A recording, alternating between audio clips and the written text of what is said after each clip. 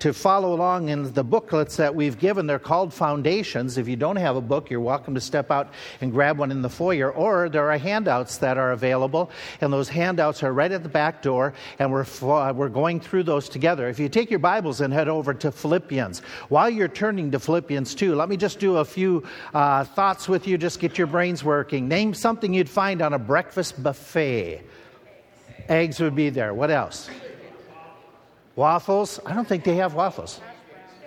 Hash browns, bacon, sausage. Anybody else getting hungry right about now? They always talk about it.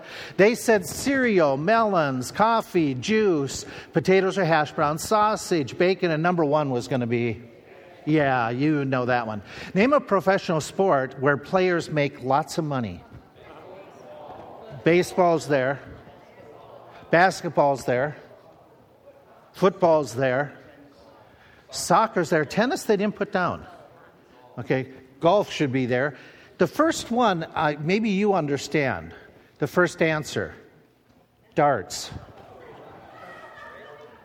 Is there a professional darts thing? Really? Okay. Then there's tennis is there. Soccer, basketball, baseball, number one was football. Now, speaking of sports that make lots of money, you probably know this. Do you know there's an American Cornhole League? A professional thing, right? We were desperate for watching something, and so about 3 Sundays ago, we turned something on in the afternoon, and they were doing the East Coast semifinals for the championship. And these two different ladies were competing and 2 men. Do you remember this? The purse for winning was $200,000. I'm thinking, I'm in the wrong field. I should be throwing bean bags for $200,000. Name a common component you find in candy bars. Chocolate's going to be there. Peanuts. Caramel's going to be there. Okay. Here's what they had. They had coconut. Then it should be called a garbage bar. Okay. There was sugar, almonds, caramel, and peanuts and chocolate was number one. Place where a husband would take his wife for their anniversary and she'd be upset he took her there.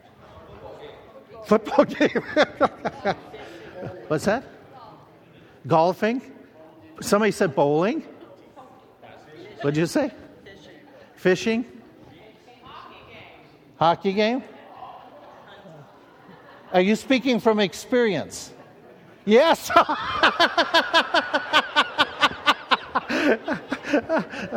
My wife would say nothing, and she's speaking from experience. I didn't take her anywhere. Okay. Your first date was the hockey game. Wow. Yeah, he impressed her some way because they've been together all these years. Wow. Absolutely. You got any other places?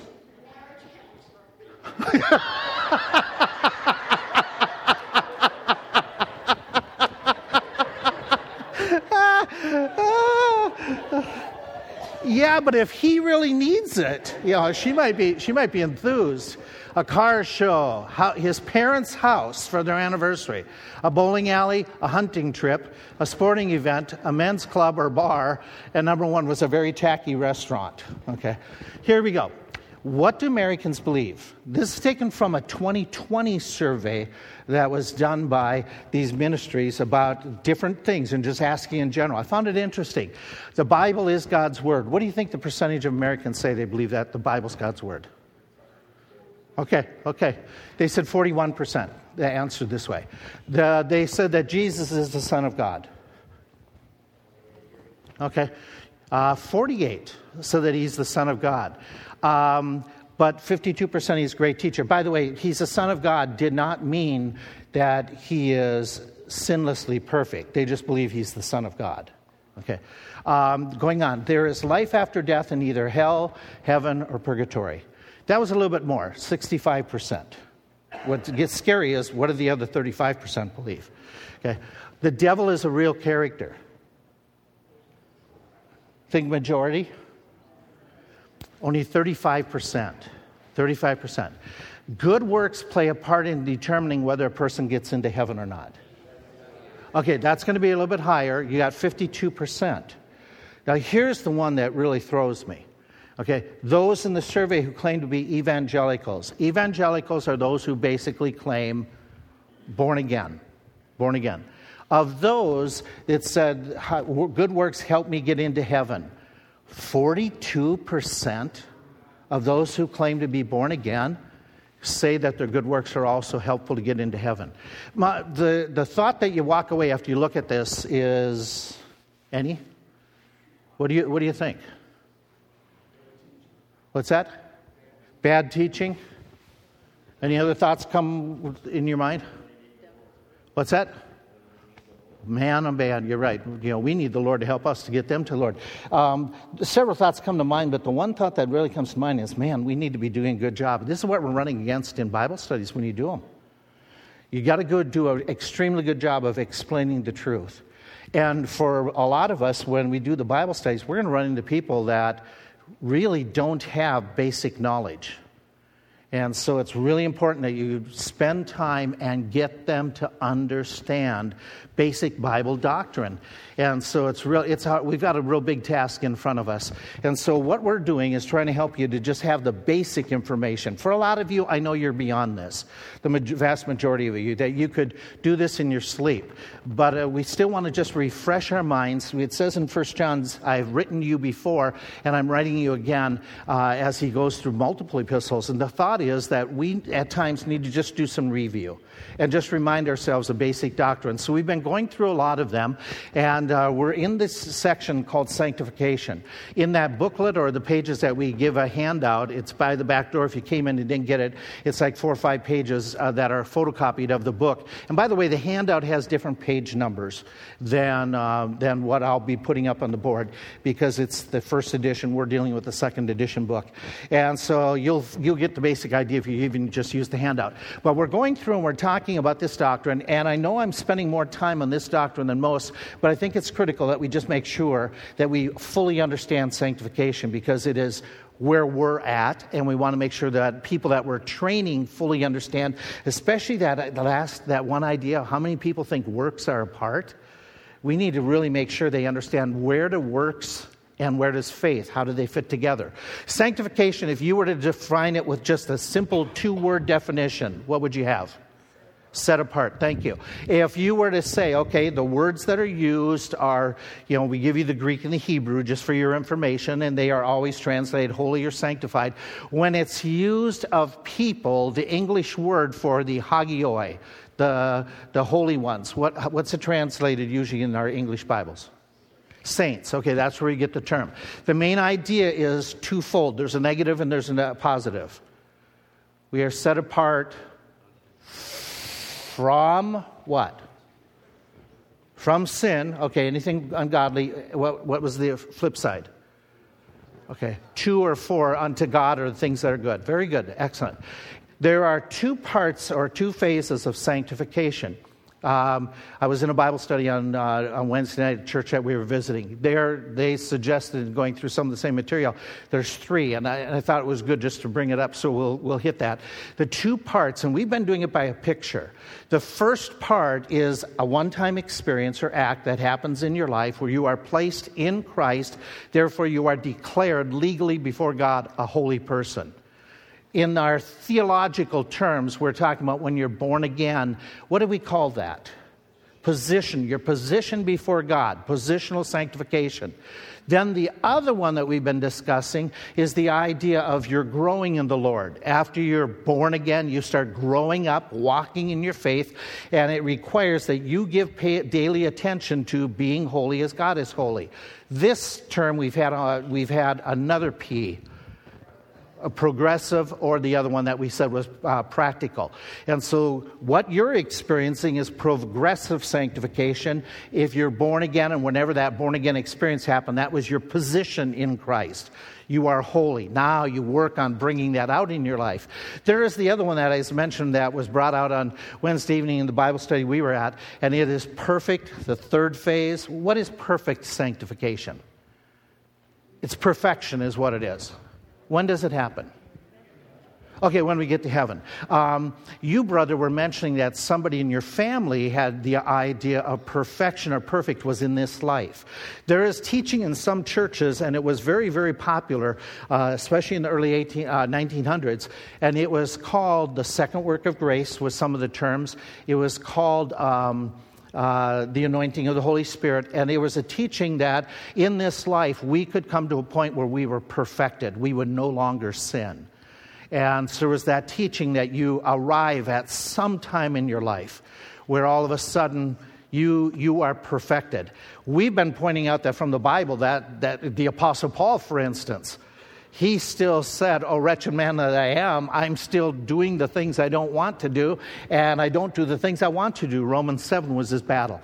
And so what we understand the Bible to teach is that this is when, perfection is when the sin nature is completely eradicated, and you become perfect inside and out. In fact, during this perfect, there is some phase of it that your body is going to be perfected.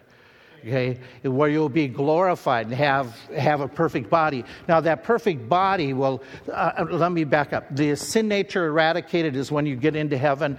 The perfect body would be when you are raptured or resurrected. Now, that could be the first time we enter heaven if we're raptured here, from here. So there's that idea of perfection that'll come. We've pointed this out, and I know I'm reviewing things, and you've got this down pat, but again, rehearsing isn't bad. 3 reasons, 3 S's, why it is hard to live a holy life.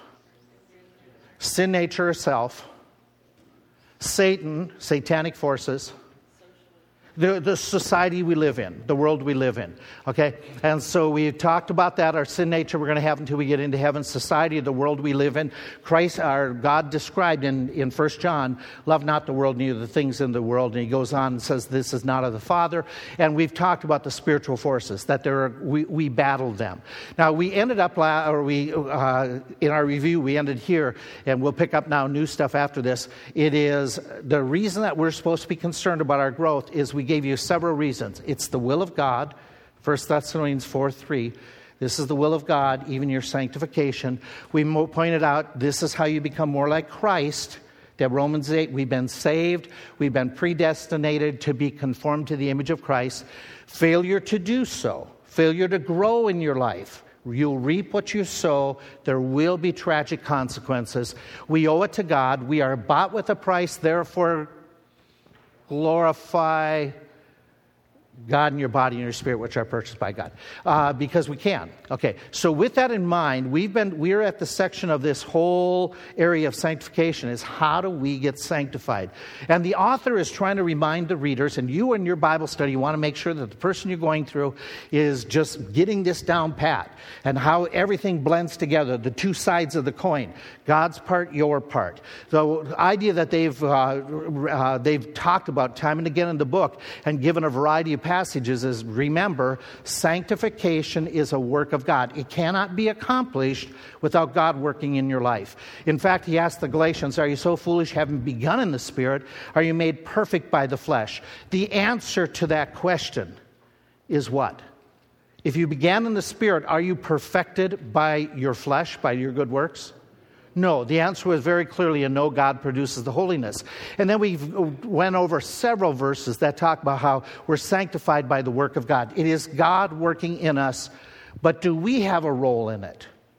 Do we have responsibility? And that brought us to number 2. It requires our cooperation, our participation. We looked at the verses. We need to walk in the Spirit who enables us to be sanctified, but we have to walk with Him, yielding our members to Him. God produces holiness and growth in us as we expose ourselves to certain tools that God will use to carve perfection, to chisel off the stone of that in our life that is bad, or to heat us up. What were some of the tools that were used by God? Or God uses in our lives to mature us, to perfect us, to mature us. What's that? Trials is one. His word is one. Prayer is one. Thank you. Okay, other people. And then I added a 5th one. Music, okay? And so we said, okay, all these different things that are basic, and there's more, but these are the basic ones that are clearly given in Scripture that God uses. So in order for God to bring about sanctification, growth in my life, I need to expose myself to the Word of God. That's my part of listening to the teaching, getting into Bible study, reading my Bible, meditating, or even what's thy word have I hid in my heart that I might. Okay, so that's my part. God's part is giving me the strength. We need to pray. Okay, Jesus told the disciples, pray that you enter not into temptation. Thank you. We must respond the right way to our trials as God is building us. We need to respond with rejoicing, with submitting, with letting Him work in our lives. We must listen to the counsel. God, give us one another. But what good is it if we don't listen to the other person that may come and say, I'm really concerned about something. I want to help you. And so then the other one is godly music. We need to listen to music that promotes God as well as presents accurate truths. And so we can use these tools. They are helpful, but only if we apply them. In fact, if we went to Philippians 2, I asked you to go there. Here is a passage that he's talking about growth. And the author in the book, that if you have your book in front of you, he's asking you to ask the new convert you're dealing with, how does God and you work together according to this verse? Looking at the verse, wherefore, my beloved, as you have always obeyed, not as in my presence only, but now much more in my absence, work out your own salvation with fear and trembling, for it is God which works in you both to will and to do of His good pleasure. Two sides of this coin of sanctification. What is God's part? What is your part? What do you see in this passage? Anything? Okay, what's that? How so?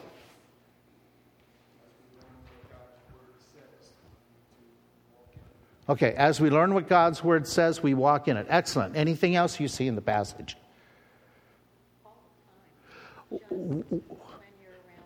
Okay, that obedience factor? Excellent. All the time, not when you're around just certain people. Where do you get that out of this passage? Not only in my presence, okay, but keep on. What else do you see in the text? Anything else that you find that you would share? Make sure that they catch this in the Bible study. God will work in you to help you.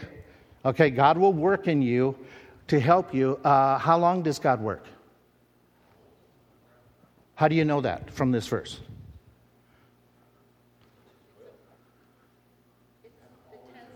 Okay, the tense of the verb. For it is God which works. He's the idea. It's very clear. It keeps on working you both to will and to do of His good pleasure. Anything else that you see in the text? Okay, how do you get that? Okay, with fear and trembling, which required. Excellent. I didn't get that part. That's excellent. Anything else?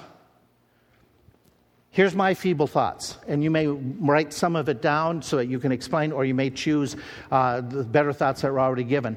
God gave each of the beloved, each one of the beloved, this is God's part. God gave each one of these people salvation, which is very clear, wherefore my beloved, okay, that God has given the salvation to you that you need to work out. They are to show His true salvation is really in them. Work out has the idea, bring to completion, to bring to completion. Okay, it's a present imperative, which means it's required of God. It's a command is the imperative, which, by the way, is the middle voice means you do this for yourself. This is something you do in relationship to yourself. It's not that you do just for your kids, for your spouse. You bring about growth in your own life. You work this out. You keep this going. Another thought was this is for each and all believers. My beloved is plural, and then the idea of each and every one of you is to work out salvation. This is to be done all the time, which was already mentioned, no matter who's around. God keeps on, and the word for God which works in you, it's the word for energizing. It's the work of giving power, giving strength, giving the ability. God is working in us so we want to do good, and God is working in us so we can do good. Okay? And so it's a tremendous text, fabulous text, filled with lots of truth.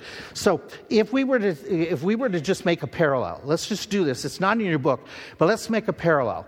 Okay? You're trying to make sure that the person you're talking to, they understand God's role, your role. Let's make an illustration. What is, like in your family, you as parenting your kids, what is God's role to us as his kids, the same as you parenting to kids? Okay, is discipline involved? Okay. Anything else?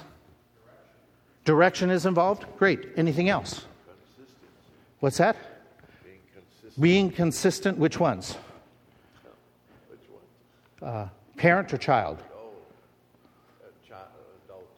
Yeah. Which, by the way, God is consistent, which is fabulous. Do you see any other truths that you would say, okay, just like your parents, this is what God does with you, and this is how you respond. Cindy? Okay. Okay, great. What? Somebody said something. What do you mean by that?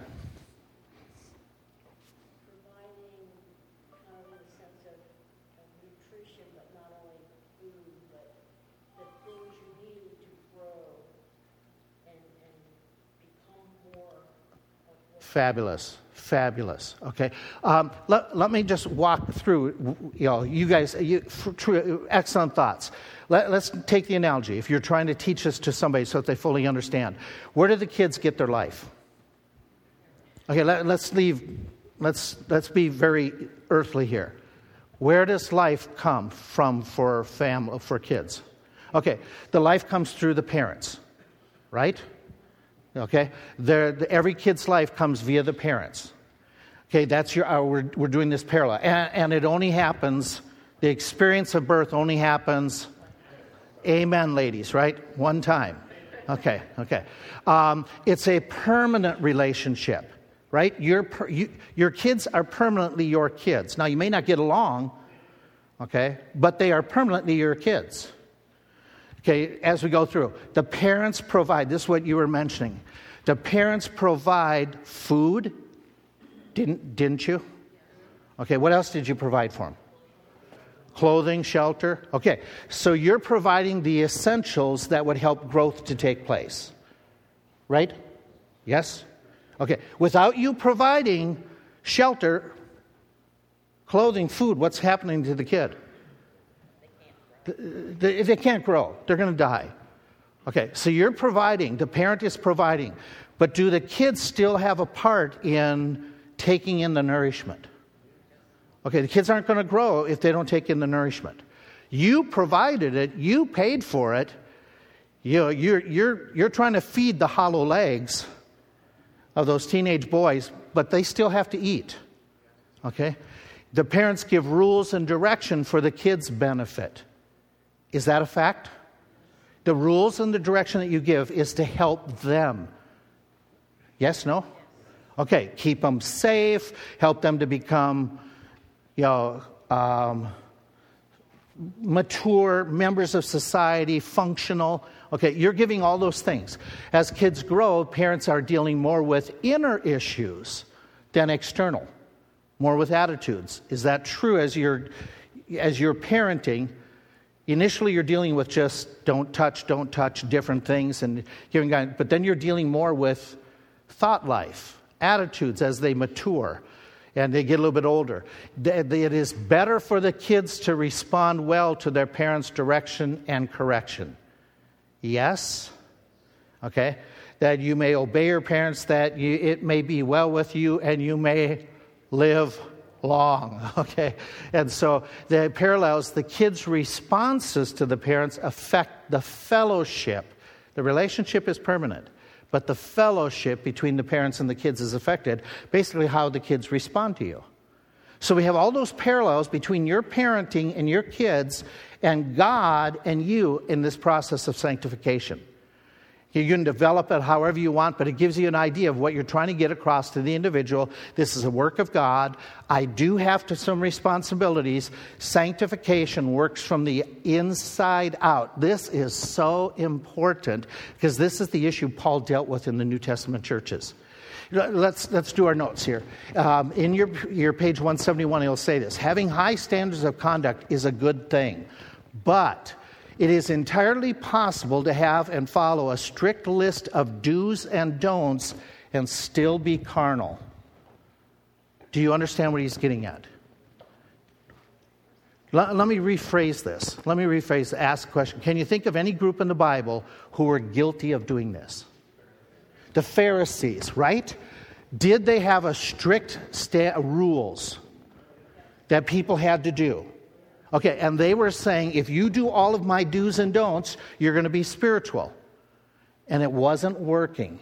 Okay, not only was it the Pharisees and the Jewish leaders, okay, and they had all kinds of things about Sabbath day activities and events and when you pray and how you wash your hands and all kinds of list of rules.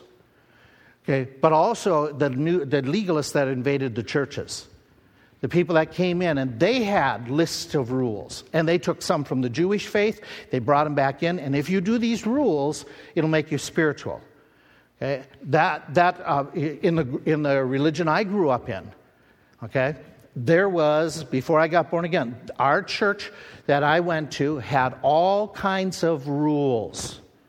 We had to have confession. We had to not eat meat on Fridays. We had to do whatever the priest said. Okay, and there was all these rules and regulations, but it didn't make me spiritual.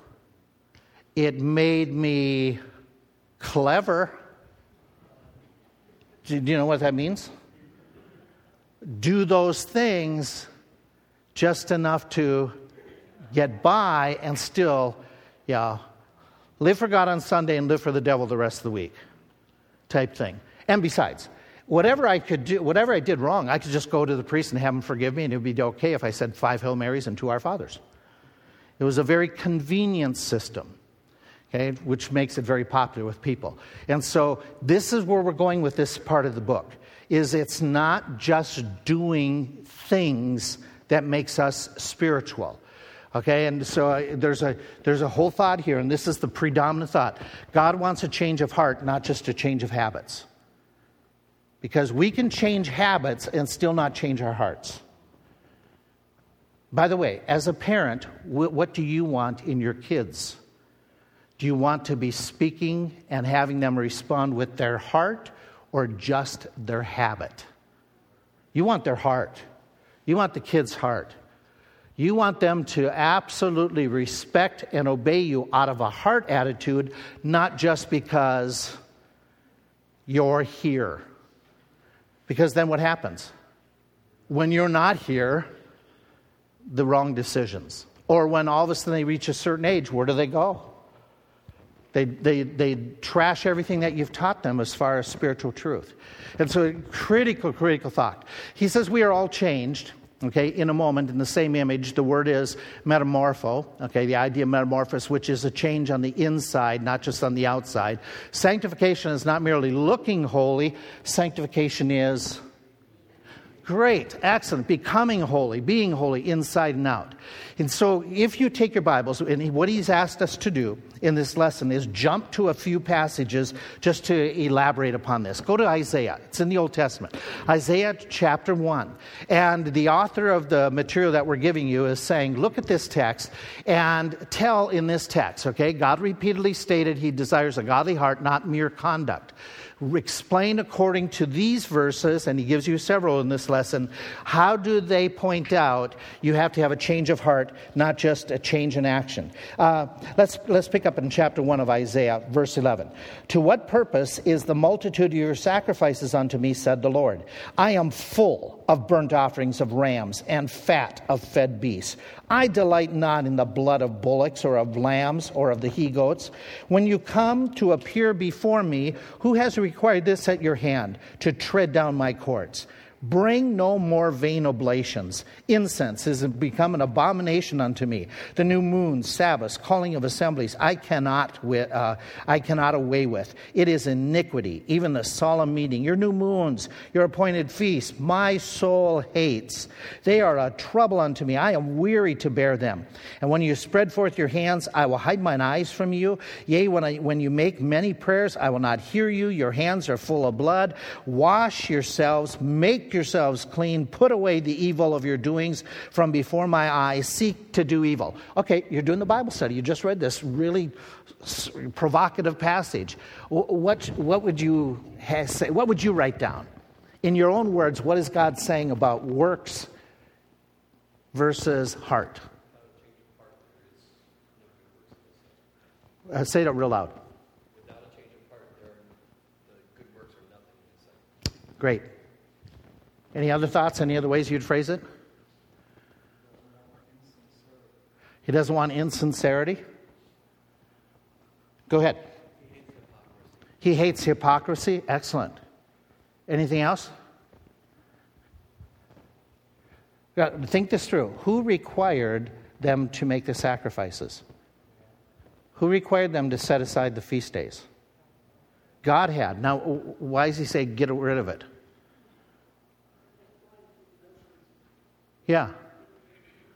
If we're going through the motions, we might as well not do it. Okay, so you have all kinds of thoughts there. Excellent thoughts that you've shared.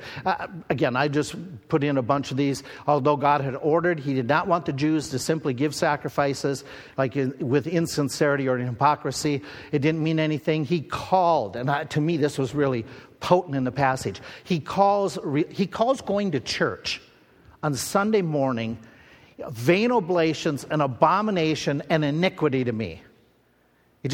In other words, God finds it disgusting if we go through the motions without the heart. But that's provocative when we think about our worship this morning. Is it our heart or just the habit? God said he was weary of all of it and would no longer answer their prayers. That's potent. Instead, they were to wash and make clean their hearts, put away or cease from all the evil. They were to focus on learning to do well. That's in verse 17, and I didn't read it. Learn to do well, seek judgment, relieve the oppressed, judge the fatherless, plead for the widows. In other words, let your religion be real on an everyday life, not just the ceremony, not just the pomp and circumstance, but let it be real. In other words, they were to change their hearts. Let's pick another passage, and I wrote it up here for you. Wherefore the Lord said, for as much as this people draw near to me with their mouth, with their lips they honor me, but have removed their heart far from me, and their fear toward me is taught by the precept of man, etc., etc., etc. Any other thoughts? Same thoughts? Okay, no wisdom in which way? Okay. If it's not based upon his word, he's just talking about the truth is far from them. They're not learning the fear of the Lord. Basic thoughts, I think you would say the same thing. Although the Jews came to worship and say the right things, they weren't really close to the Lord. And so he's condemning for it. Their worship activities, their speech, in parallel to you and me. What good is our singing this morning if our hearts aren't right with God? Does that make sense? Okay. What good is our praying? We've got beautiful prayers. And we use lofty terms. But if it's done in hypocrisy, how does God view it? He doesn't. He won't answer it. It's just disgusting. Ken? It reminds me of what we talk about when we have communion. Oh, okay. Got it. Good. We're doing it tonight. We're doing communion. Is God pleased that we do communion? Yeah, in fact, who told us to do it? Okay. But how would it be frustrating, did he write the Corinthians? What did he say? Okay, what did he say? What word was it? I'm trying to think of the word that he warns them about. If you do it unworthily. Okay, do you remember, none of us are worthy. What's he getting at, doing it unworthily? Yeah, you got to be right. Do it with a respect. Do it with reverence. Do it with thanksgiving, not just the motions. That's the idea. Okay? And if we do communion wrong, what did he tell the Corinthians? That's because some of you did this wrong. That's why some of you are sick. Yeah, okay, good analogy. Thanks, Ken, for bringing that up. That's so appropriate. This is from the book of Amos. In the book of Amos, I found it interesting, the words he uses, and I didn't write it down up here, so you got to turn in your Bible. You got to find Amos. In my Bible, it's page 936, okay, if that helps you at all. Amos chapter 5. He uses a phrase here that I wanted just to highlight a phrase because it catches me off guard in the translation I'm using. Okay, some of you with more updated translations, it may make quicker sense. In Amos chapter 5, verse 21, here, right in the middle of the conversation, I despise your feast days. I will not smell in your solemn assemblies. What does he mean by that? What does he mean, I will not smell in your solemn assemblies?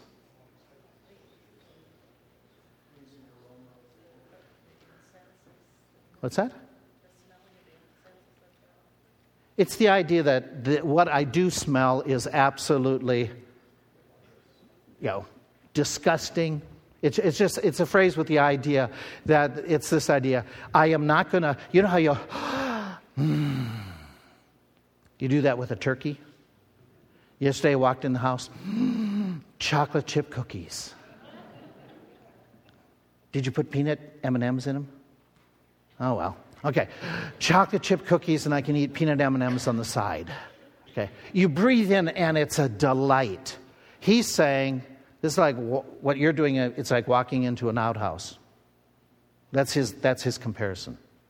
And he goes on, he makes this comment. He says, though you offer me burnt offerings and your meat offerings, I will not accept them. Neither will I regard the peace offerings of your fat beasts. They're giving not just a skinny cow. They're giving good stuff. And he goes on, he says, take it away from me, the noise of your songs, for I will not hear the melody of your viols, but let judgment run down as waters and righteousness as a mighty stream. In other words, the same thing we've been saying. Same thing, this idea, God is displeased with their ritualism, even if they're given good stuff. Why is that? Because they observed, but they were not righteous. So religious, but not righteous. Does that ever happen in Christianity as a whole, Christendom? Does that happen? People are involved with rituals, but not a relationship? Yeah, okay. And so he's condemning it. God wants, in other words, where he says at the end of that passage, verse 24, I want your personal righteousness to be like a mighty stream. It's flowing, it's effective, it's powerful in your life. So then we have this. This is David. Do you remember when David is saying this passage, Psalm 51? Anybody remember? We're going to be looking at it in a few weeks. It's right after his experience, his infidelity with Bathsheba, and he comes and he's pointed out, you are the man. This is his confession, repentance psalm. For you desire not sacrifice, otherwise I'd give it. You delight not in burnt offering. The sacrifices of God are a broken spirit, a broken and contrite heart. These things you will not despise. My paraphrase of all that. So what do we get out of it? Same thing, but any additional thoughts? Jeremy, I think this takes us back to what you said a little bit ago. That humility. This is humility at its peak.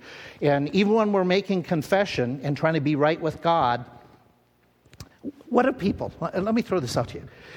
People come to church. They're harboring some hidden sin.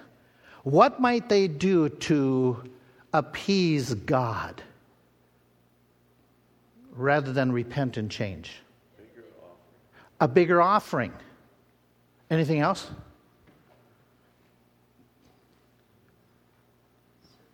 Some service of some sort? Yeah. Please, I don't want to make you feel paranoid, but I've run into people that have done this. They get up and they give the grandiose testimonies. Or they tremendous show of something outward. But he says, hey, listen, God doesn't care about the outward if there's not something true inside. Okay, and so David, his song of repentance, he knew he couldn't get right with God with all these religious rituals. He had to have a change of heart. True repentance has got to be the case. A change of heart, not just religious stuff. Really, really, really provocative. Here's one. This is in the New Testament. He would grant you, according to the riches of his glory, to be strengthened with might by his Spirit in the inner man. Here we go. Paul's prayer is for them to experience the help and the power of the Holy Spirit. It would be directed to the inner man. The heart is the issue. The heart. Keep on driving this home with the person you're talking about. It's all about the heart. This is the passage that ladies, the way to win their husbands who are not following the Lord. This is the passage that basically in application says, don't bang him over the head with Bible verses. Don't put the passage, the memory verse, in between his sandwich, that he can't miss it. Don't pin notes of Bible verses on his clothing, but rather, what is the most important thing you can do? What is going to make the biggest impact upon that person who's unsaved? Yeah, the genuineness of the wife, and in the wife, therefore, focus where? On the makeup? On the sex appeal? On the attire? No, he goes on, he says, it's not about your plaiting of your hair, the wearing of gold, putting on of apparel. Let it be what?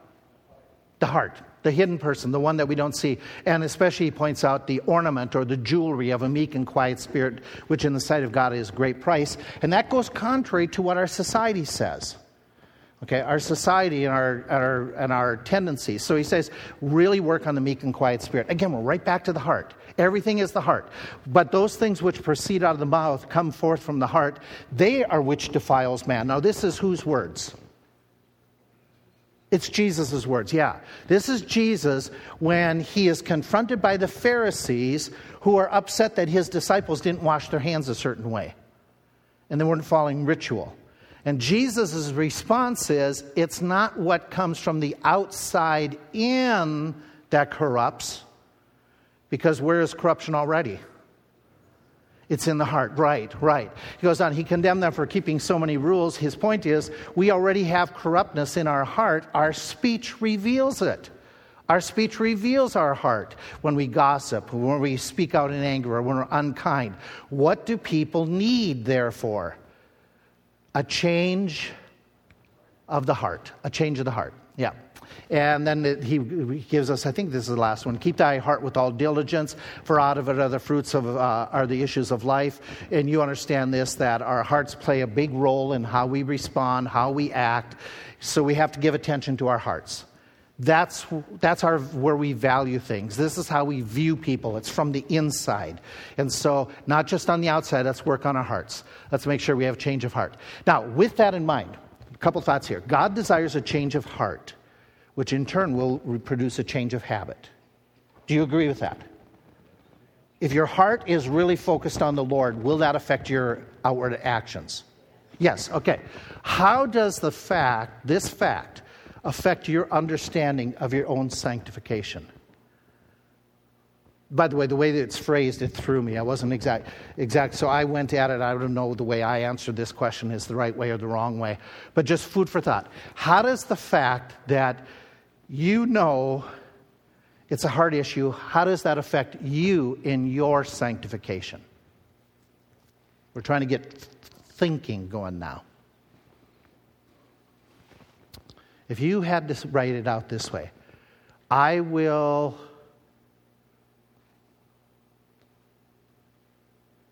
What would you say? Go ahead. I know for me, just working through this whole part, I try to put myself in God's shoes a little bit. And I know when I watch the news and watch the politicians get up and say, well, yeah, but that's what the anger that I feel, if it's righteous, sometimes it's not, but the anger I feel toward that, the patriotic anger I may feel at times, that's what God is seeing in me when I don't do what I am supposed to do. Oh, your attitude towards the politicians. Yeah, my attitude toward the politicians could be God's attitude toward me. Upset that you're not producing what you said and are signed up to do. Right, when I'm living Okay. an unholy life and I'm coming to church on Sunday trying to worship. and making your political speech to God. Right. And God looks and says, He has that same feeling. yeah, okay. So how does that, with that analogy, then what does that place upon you? What does that do for you? To look inward. Okay. And on Monday morning, start with a analysis of my heart and my life based upon what I learned and how I lived on Sunday. That's how I'm supposed to be on Monday like I was on Sunday. In the worship and things like that. Excellent. Outward and how I influence others. Okay. How I communicate with others. Good analogy. I appreciate that. Anybody have any other thoughts here? Go ahead. Julie? Very easy for me to change my actions, to change my heart is, to be perfectly honest, not something that I can do.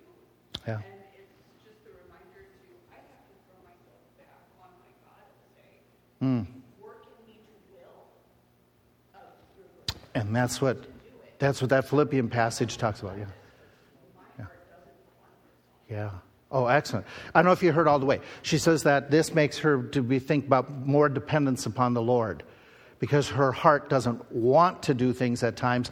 God, work in my heart to will to do things. Cindy, was your hand up? Yeah, I was just going to say, sanctification is us becoming more Christ-like. Just on a very basic level, thinking about not what I'm doing, but why I'm doing it. Okay. Your motives. You examine motives. Okay, good. Any other thoughts you want to throw in here? Yes, sir. Going on with what Cindy said, being very aware of when I'm involved in a ministry or doing something for the Lord, and self-recognition comes into play.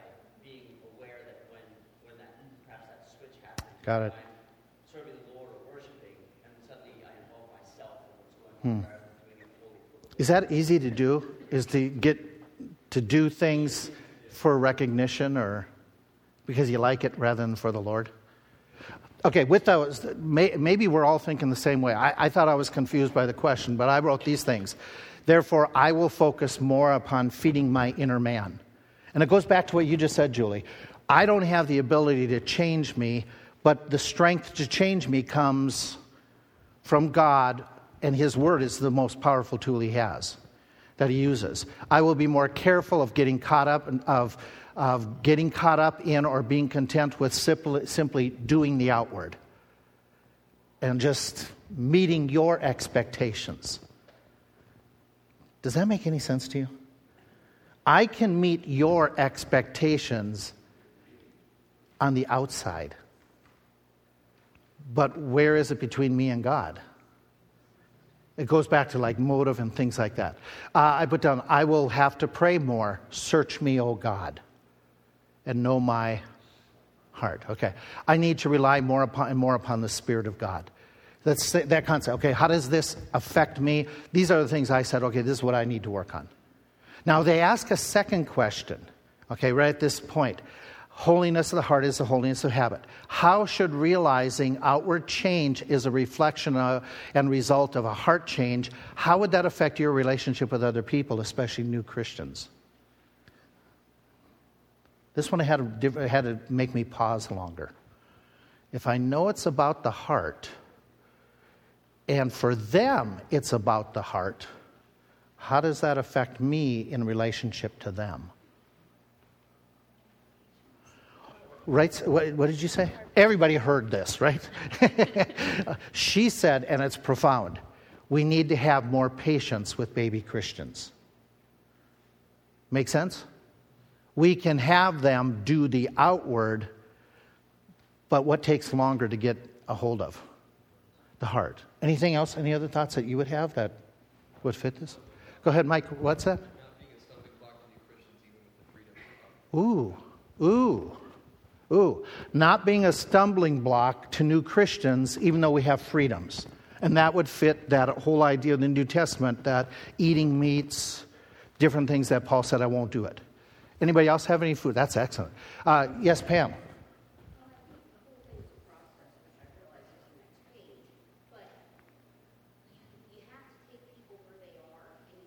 And I think sometimes in our world, maybe I'm wrong, but we got all excited when kids got saved or whatever,